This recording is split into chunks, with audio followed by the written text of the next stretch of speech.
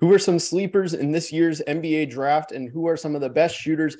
Coming up, we're going to answer some of your mailbag questions. We got a good amount of questions, got a lot to get to coming up on Locked On NBA Big Board. You are Locked On NBA Big Board, part of the Locked On Podcast Network, your team every day. What's up? Welcome back to Locked On NBA Big Board. Thank you for making us your first listen of the day and every day. I know that, again, we're in the end of the off season, but really appreciate your patience heading into training camp with us as you continue to listen and follow us on YouTube, Spotify, Apple, wherever you're getting your podcast or whatever, watching your videos. If you don't already, please subscribe to us on YouTube. Would do wonders for us personally, and just we're trying to win this internal competition.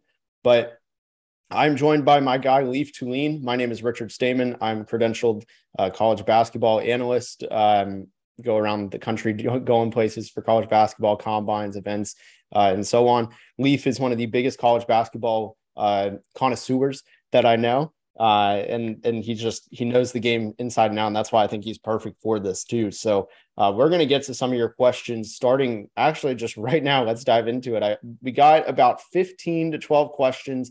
A few of them overlapped.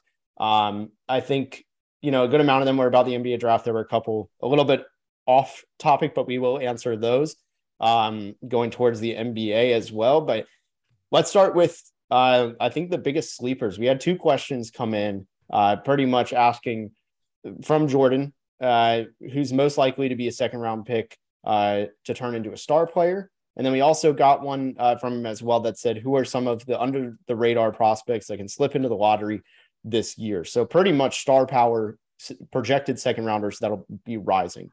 We see this pretty often.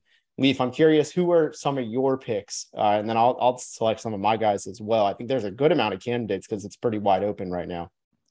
Yeah, that's a difficult question to say projected second round, because a lot of the players that will occupy the first round, according to these mocks, haven't played college basketball yet, and they easily could fall. Like, there were multiple last year where you're like, oh, this is a penciled in top 15 pick. And all of a sudden, for instance, Jaden Hardy was a penciled in top 7 pick, and he went 37th. Stuff like that happens. A couple guys that I think are too low on consensus big boards, I'll kind of frame it that way because I don't quite have a top 50 in my mind right now. I think Matthew Cleveland could be a lottery pick, and he's on most big boards somewhere between 20 and 30, and some of them I've seen 20 to 40. So, in that late first round, early second round, I think he could be a potential lottery pick. I really love what Matthew Cleveland, his attributes are. I think he's a kind of more talented version of Devin Vassell, who also went to his alma mater at Florida State. I also think that a French kid, Sidi Sissoko, he's picked on Tankathon right now, number 30. I've seen bits and pieces of him, and Richard and I talked about him 2-3 weeks ago, you think? And I was telling Richard off the air about him a little bit, that I thought, like, we were talking about international prospects, and I said, well, I know Wembanyama is the class of France, but this guy's going to be pretty good too. And I watched some random games after that, and I actually forgot to follow up with you. But so my scouting report is, wow, this guy's really athletic, and he's developing skills early, but it seems late because he's burst onto the scene. But I feel like he's developing these NBA level skills early as an 18-year-old, and we'll see him in the G League Ignite and see how he contributes. So those are two that I think could be late first round, early second round, that I think have far more potential than where they're consensusly ranked. Yeah, I like those picks. We're big Matthew Cleveland fans on this podcast. I also like Jalen Worley. I think he's somebody who could fall closer to that second round pick that turns into a really good player. I don't think he's got star upside, but somebody else who I like for both of those, I think they overlap, is freshman Roddy Gale at Ohio State. I think you look at his playmaking ability and overall offensive ability. I really like his game. I'm a big fan of him. He's 19 already, so will be 20 after freshman. But at 6'4", needs to add a lot of weight. That's a big differentiator for him. I think some team will take a gamble on him. Right now, I think he probably falls closer to the second rounder. That could be a high ceiling guy than flying up into the lottery. But who knows? Malachi Branham last year probably would have had the same answer as well. So hard to say on him. Someone else who I really like is Alex Fudge, who transferred from LSU to Florida. Outstanding defender, great athlete. Really for him, it's just, can the offense take a step forward as a sophomore? I think that's a huge step for him. And if so, you're looking at somebody who could be potentially, if he has a breakout year, I don't know what he needs to do for it. Maybe becomes a premier role player.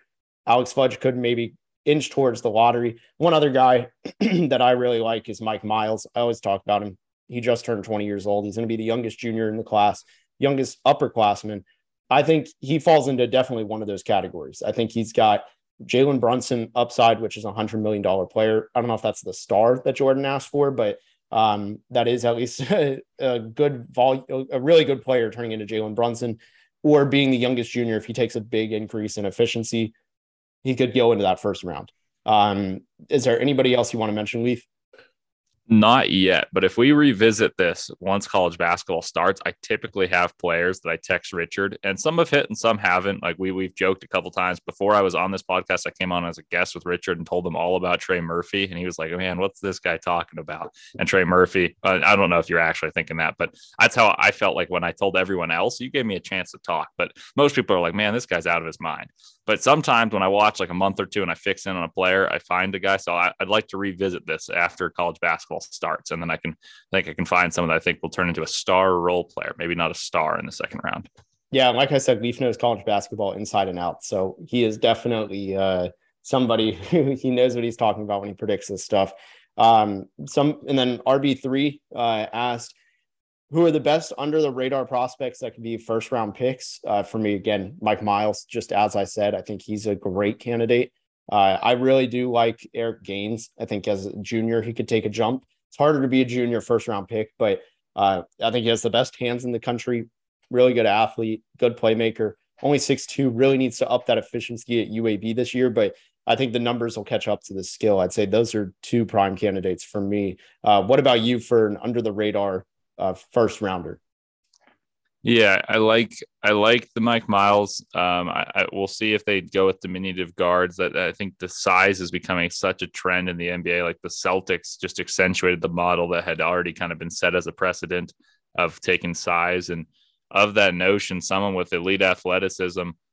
That I'll go with two bigs, and I don't think either necessarily are even close on the boards right now, or especially in the minds of scouts. But I think one of the two, depending on how they play, could have a chance. And I'll go with Damian Collins or Jacob Toppin could play their way into the consideration, complementing a big and Oscar Tshiebwe. And what they have is very good NBA traits, but they have to put it into basketball production. For instance, Jacob Toppin has a phenomenal vertical. He runs the floor. If he can start hitting threes at a 35% clip and 7 rebounds a game, I think that's a first round pick, maybe. Damian Collins is even freakier of an athlete. He just needs to figure out how to play the game and complement Oscar Tshiebwe while still winning basketball, because that's the only way you're going to get on the court. So those are two guys that I don't think anyone's really got as first round picks right now. But I think they could be, depending how they complement Tshiebwe and how well Kentucky plays, who I think is one of the top 4 teams in the country. And then I think there's a chance for Tyrese Hunter. Speaking of shorter guards, I think defensively he's an absolute pest, and he's got offensive upside more so than I believe Gaines does. And he's at Texas, and he's number 32 on NBA on Tankathon, so that's not a crazy bold one. But I'd actually, if I were to make a list, I don't think I'd have him that high. But I could see the pathway for him to be that high. I got another one, and then we can move on. But what about Henry Coleman from Texas A&M? I've been a big fan of him. That's a good one. He averaged 11 and 6. He was a top 50 recruit going into Duke 2 years ago. Transferred to A&M, really did well. I mean, 11 and 6 on 56% shooting, 69% from the free throw percentage. Nice, but want to see that go up, and he doesn't take threes. If he does become a little bit of a shooter in that free throw percentage, we always talk about how that correlates to real shooting. Maybe those 3-point volumes finally take off. What do you think of that? I love that pick. Henry Coleman, little fun tidbit. One of my friends is a diehard Duke fan. So I get all these scouting clips of Duke players like 2 years before they commit. And he's like, you know what? I really like this 4-star. And I've been seeing like all these 5 stars filtering in. I'm like, okay, like I wonder what this one's about. And then he's like, you know what? I think he'll be one of our most valuable contributors in 2 years. And I like this, like a la Emile Jefferson. And Emil Jefferson was integral in winning that championship. Like, all the praise goes to Jahlil Okafor and Justice Winslow, Tyus Jones, but they wouldn't have won without Emil Jefferson or Quinn Cook. And I was like, yeah, you know what? That's a really good point. I bet it'll be really good in 2-3 years. Well, now we're 2-3 years down the road, and he transferred, but he's got an elevated role he would never have had at Duke. And I think that was the best thing for him. He may not win quite as often without the surplus of talent around him, but I really think that Coleman could turn into a productive player. Like, I can't quite think of a comparison off the top of my head, but like, his rebounding is tenacious. He slides his feet phenomenally. If he can start shooting, to your point, he's a very good sleeper candidate that I don't think most people would have in their top 60. So I love that one from you. Speaking of, yeah, you bet. Speaking of bold claims, you can make your bold bets at BetOnline. BetOnline.net is your number one source for all your pro and college football betting needs and sports info this season. Find all the latest football league developments, game matchups, news, podcasts, including this year's opening week's games. BetOnline is your continued source for sporting wagering information, including live betting, esports, and scores. The fastest and easiest to check in all of your favorite sports and events, including MMA, MLB, boxing, and golf. Head to the website today or use your mobile device to learn more about the trends in action. BetOnline, where the game starts.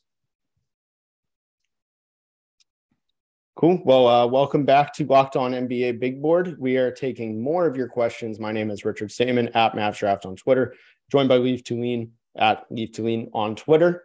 Let's get to some more of these questions. Some of these now start moving away from this upcoming draft and just overall questions. So let's start with this. Another one from Jordan. He said, what is the most difficult basketball skill that a scout has to have debate on? And I'm assuming it just means kind of like, what is just the most difficult skill that to evaluate?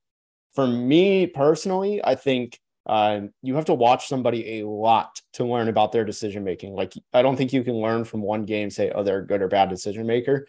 That's something that takes a handful of sample size. That's not something that can be solved in one sitting. Same with just general basketball IQ and feel for the game.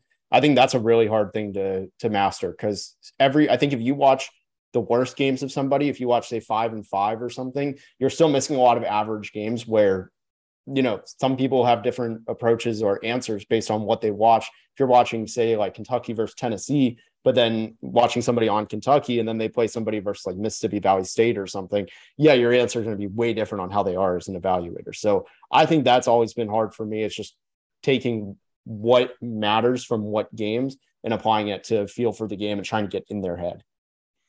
Yeah, this is a good question, and I didn't see that question, so I'm kind of racking my brain. But one thing I'll say is the way people can scout and condense information, like through Synergy, for instance, where you can say, well, I'm going to watch every right hand drive. So and you say like, well, he played this game, so I'm not skipping out on and just choosing the best games rather than watching a full game. I think it's deciphering how dominant a dominant trait of a player is. For instance, Tari Eason was one of the most interesting evaluations for me this past year because I knew he was a great defender. I'd watched enough LSU, who I did not enjoy watching because they really did not move the ball ever. But I knew Tari Eason was a good defender. So I didn't have to watch too much defense after I'd watched the games, but I wanted to watch, just how dominant is he? Because he gets to his right hand all the time. How does he do it? And so when you see that dominant trait supersede good athletes on opposing teams and you see it as a consistent theme, you want to see, I think my biggest thing is learning what trait is so dominant that it will supersede the talent level and the gap between the NBA and college, because sometimes people are dominating in lower athletes. For instance, the SEC, I thought, was a really good division last year, and our conference. And so I thought the fact that he was able to consistently get to his right hand and score when scoring wasn't necessarily the role I projected him as a NBA player was something that I really took into stock and appreciated greatly, because his best attributes are based off the athleticism. So I think that in summation, my answer is just how dominant a trait will be when translating and how impactful it was at a college level is a hard task, because there are players that can score in a way that they can't score in an NBA level. And I think that learning which traits translate is the hardest thing. And I think the easiest, I don't know if it's the follow-up, but I think the easiest to tell is shooting. Like, I rarely have a hard time deciding, well, this shooter is going to really really have a good shooting career in the NBA, because if they can shoot a ball, they can shoot a ball. And you see the plethora of ways they get the ball. There are ones that you can maybe have more faith for that aren't shooting well. For instance, Davion Mitchell, I thought would be able to shoot well, considering he shot 41% at Baylor over the last 2 years at Baylor, but his free throw percentage belied that. And the free throw percentage is typically the better indicator. And, I took a risk there, and I think I'm so far wrong. Maybe he can turn it around, but typically shooting, I think, is pretty projectable. Yeah, and that kind of feeds into another question that Jordan asked us. He said, what is the easiest basketball you think, what's the easiest to spot when you're scouting? And for me, I think it's shooting. It's shooting or really athleticism, but that's not technically like a skill, I guess. It's not like a skill area, but I think shooting is just very easy. We have so many, it's hard to get it wrong, I think.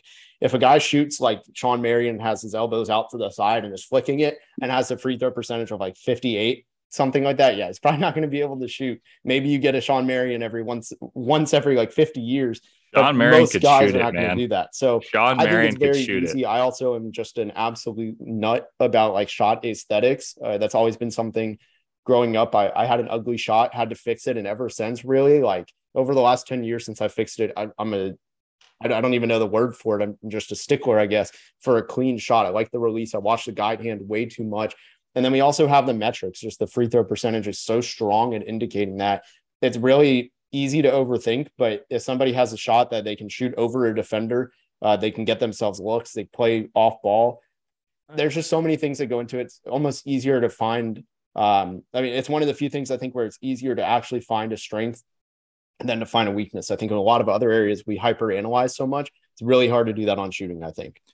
Yeah, shooting's the answer here. And I actually thought of a good answer for the last one I want to add on is potential for creation.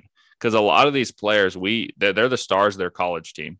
And some of them do it differently than the others. And so we often talk about how well can this guy translate and how well can he be the guy, especially lottery picks. And one guy that I had a particularly difficult time saying he's going to translate to the NBA and be a scorer was Johnny Davis. I just didn't like the way that he scored the ball in college and didn't think it projected to the NBA.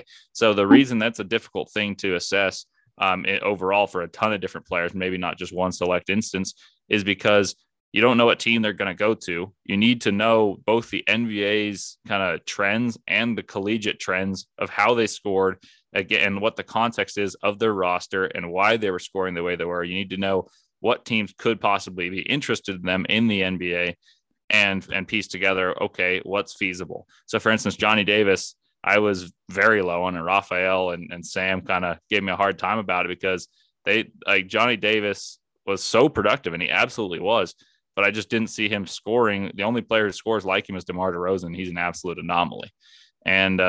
And so another one, it's like Benedict Mathurin. What do we say about his creation? Like, he was kind of rigid. He only went east and west or north and south. There was not much wiggle, shot mid-range jump shots. But Benedict Mathurin, I think, will be like an 18 points per game scorer very quickly. So it's hard to decipher, well, are they going to be the man on the team? Are they going to be projectable scoring the ball? And that's what you typically want from these type of picks. Obviously, there are a few anomalies that you go for, like Jalen Duren, for instance, isn't that going to be asked to be the main scorer? He's going to be asked to defend, and that's easier. But I think the scalability of offensive creation is one of the hardest things. Yeah, and I think a prime example of that is Devin Booker. Nobody had an idea outside of like Intel, I think, on what Devin Booker, his creation ability was, because he took like only a handful of dribbles, I think, his entire time at Kentucky. So that's a great one.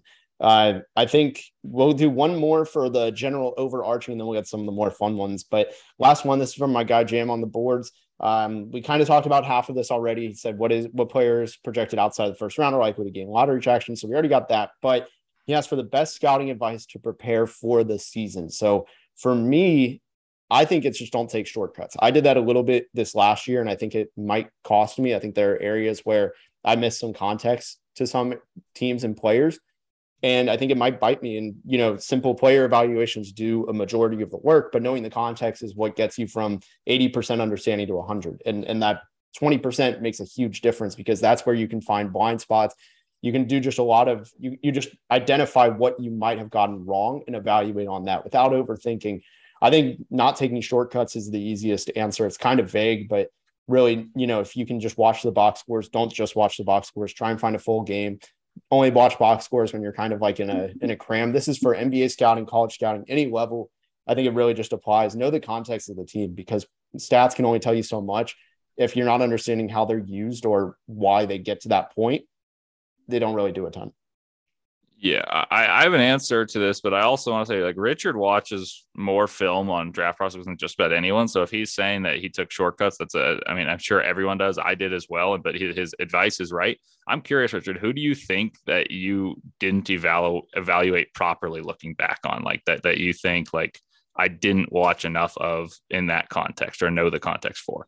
Yeah. So for me, it wasn't like, I don't think there was any player that I feel like I didn't watch enough of their clips and stuff. It was, for me, I think I really misevaluated G League, because G League games are hard to sit through as a whole sometimes. And I think for me, I went to box score watching. I had access last year and I was really lucky to be able to do that. And in a way, it kind of burned me, because I was like, oh, it's fine. I can just watch Jaden Hardy shots. I can see his assist, turnovers, whatever. And then do the same for Dyson Daniels and down the line.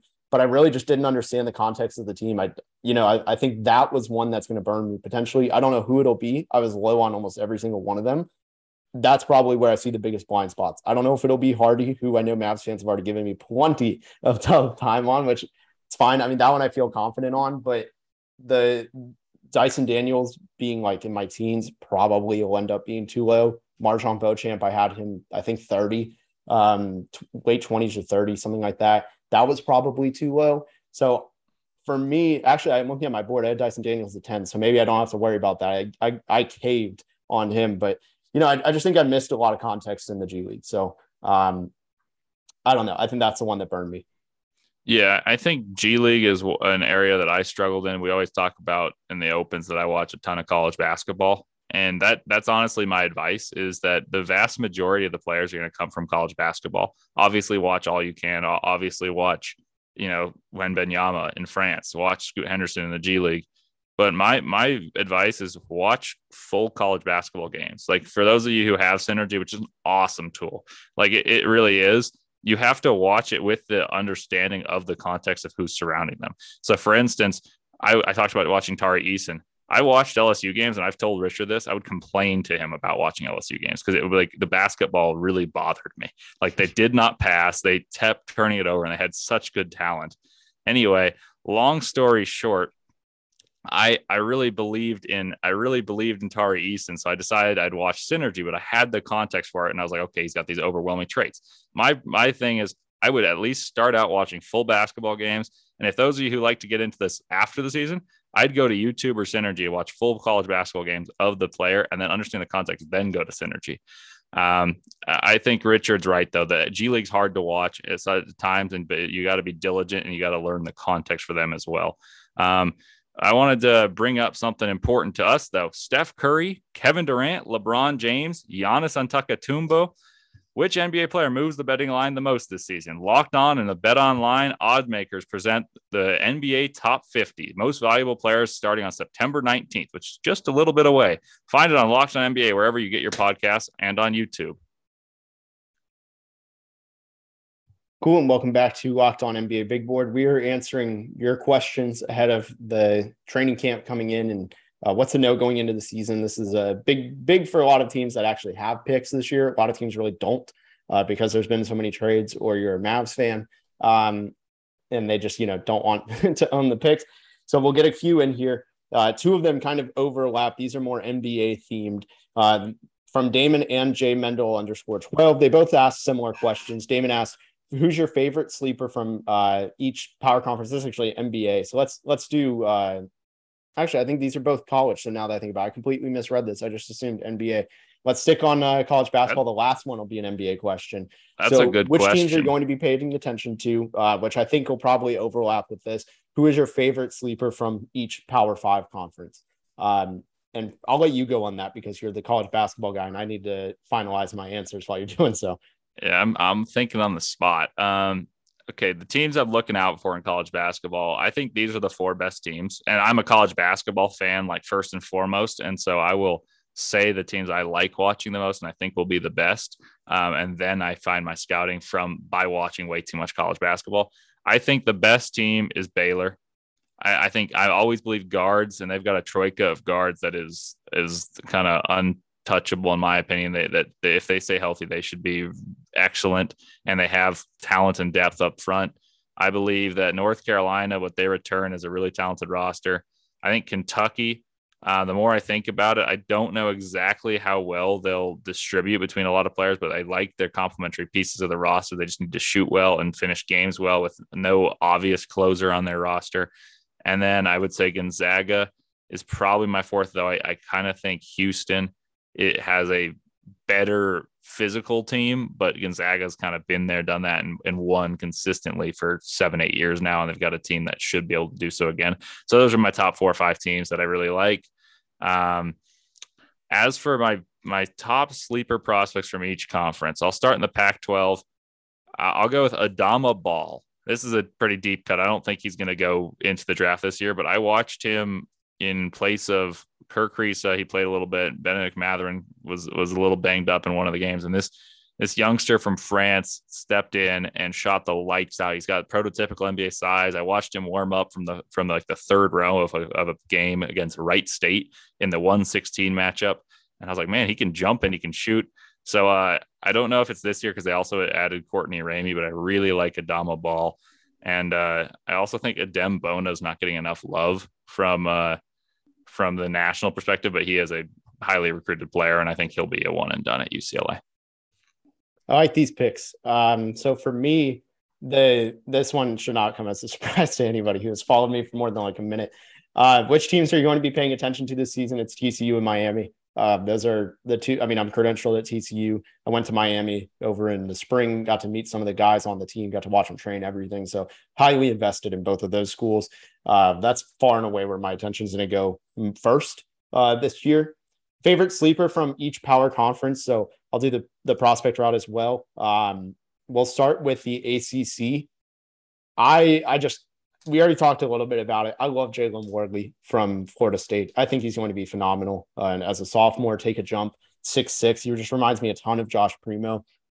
Really big fan of him. Also talked about my favorite Big 12 sleeper, which is Mike Miles. I expect him to be a repeat all Big 12 player. I expect him to be on the first team this year, be in contention for Big 12 player of the year. And TCU has a real chance for the first time since they joined the conference 10 years ago. They have a chance to win that conference.